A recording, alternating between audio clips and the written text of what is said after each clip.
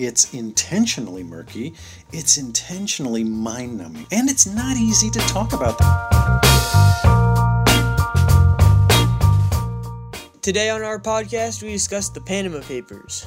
As we sit down with political science professors Jeffrey Winters and Jordan Gansmores, we'll do our best to make our discussion a little less murky, a little less mind-numbing, and a little easier to talk about. On April 3rd, reports from 2.6 terabytes of leaked documents from the Panamanian law firm Mossack Fonseca began to surface. The documents illustrated how the world's wealthy, famous, and powerful have kept their financial information private. The reports have already landed several public officials in hot water, and has led lawmakers to scrutinize how money is moving in and out of their countries. I'm Jeremy Margolis. And I'm Maddie Fox. Welcome to Office Hours.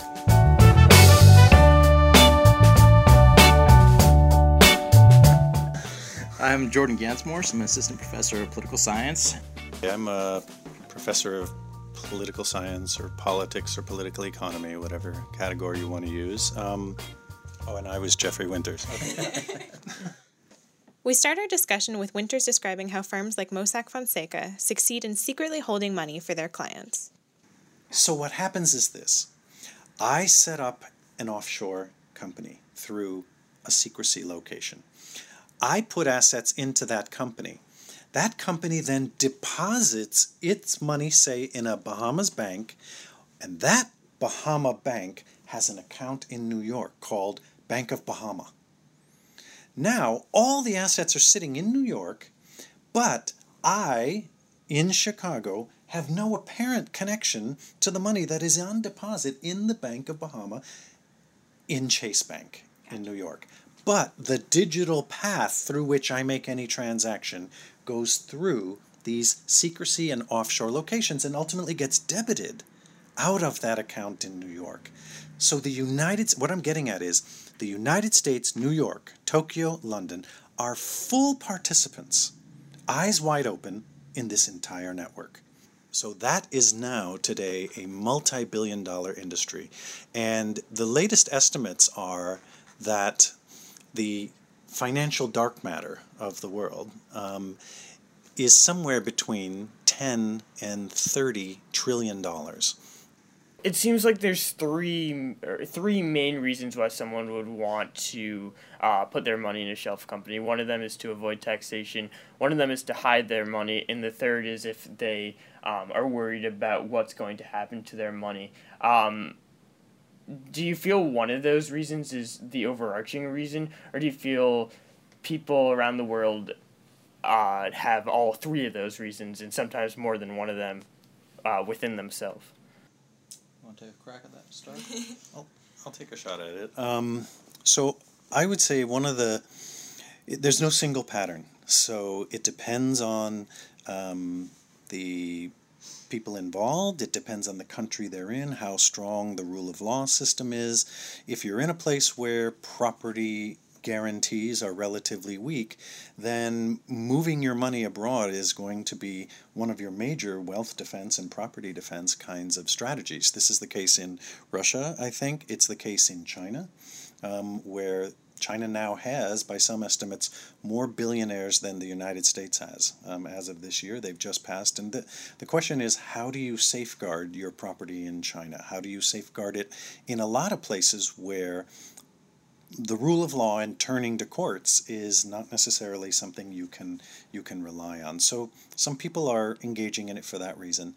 In other places, taxation really is a significant issue. And then for yet other places, the amount of money that is stolen or is connected to illegal practices, money laundering, narcotic trades, and so on.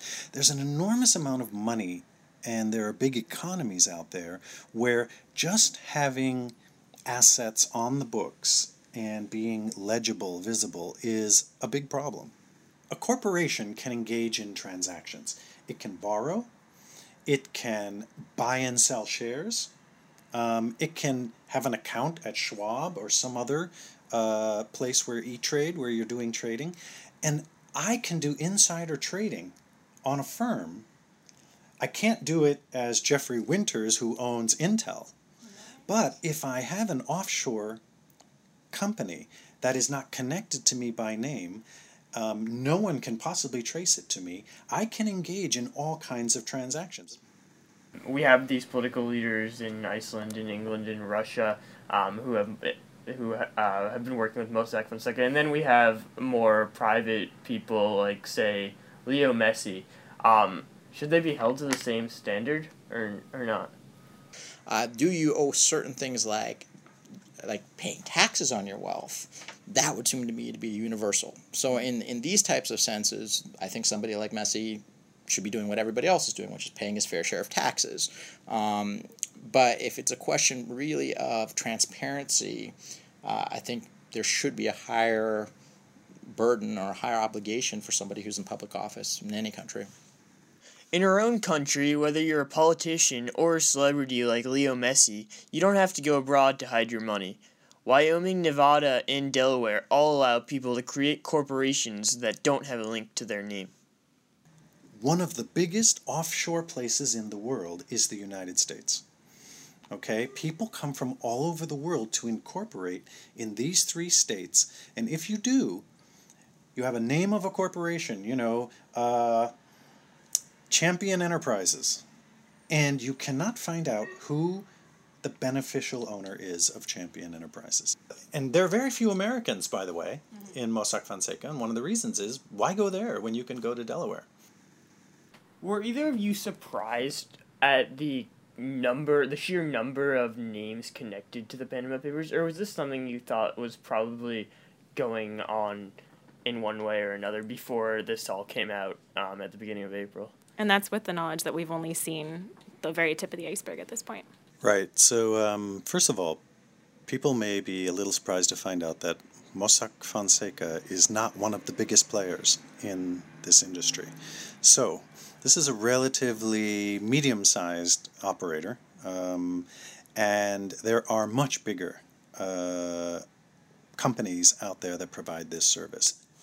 For Mossack Fonseca itself, we've only seen the tip of the iceberg, and Mossack Fonseca is the tip of the iceberg of a much, much bigger industry. This raises a question. I think I don't want to be the one giving questions, but I think it's one that perhaps you guys wanted to pose as well, and one that I think a lot of people are curious about is there going to be any serious result or impact from these Panama Papers? And I'd actually be really curious to hear, Jeffrey, what you think about this. For what it's worth, my impression is overall there'll be some like this stimulate somebody like Obama, kind of shames him into doing something, but is relatively superficial perhaps. We've seen, of course, that it has had an impact on certain pretty high level figures in places like Iceland. Places like Russia, I think it will have zero impact. Aside from it being a non-democracy, the media is so controlled that it's very easy to spin this as a U.S. plot. And so I would imagine absolutely nothing will change there. But I'm curious, do you think there'll be something that comes out of this? I think something already is happening.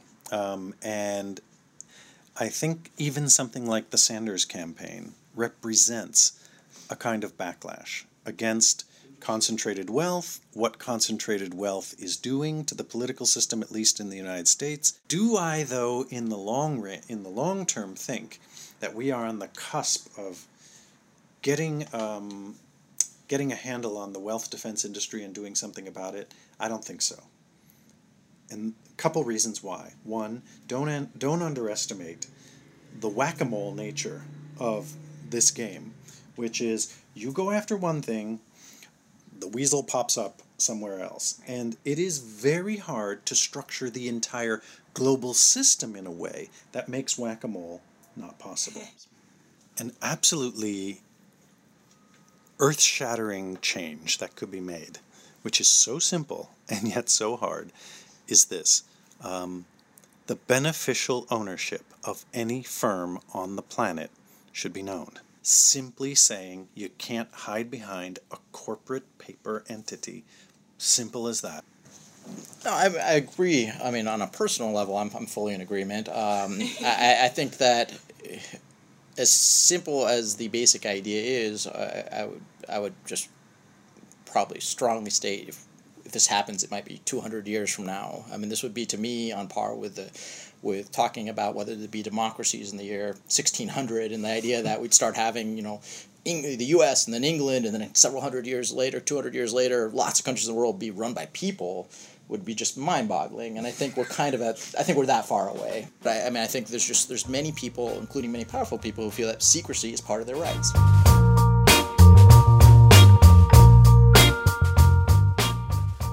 As Winters and Gansmores discussed, the Panama Papers have brought to the forefront a long-standing debate about transparency versus privacy. Should citizens have the right to hide ownership of their assets, or should this information be public? As only a fraction of the information from the leak has been released, we don't expect the debate to go away anytime soon. Thank you for listening to this episode of Office Hours. See you next time.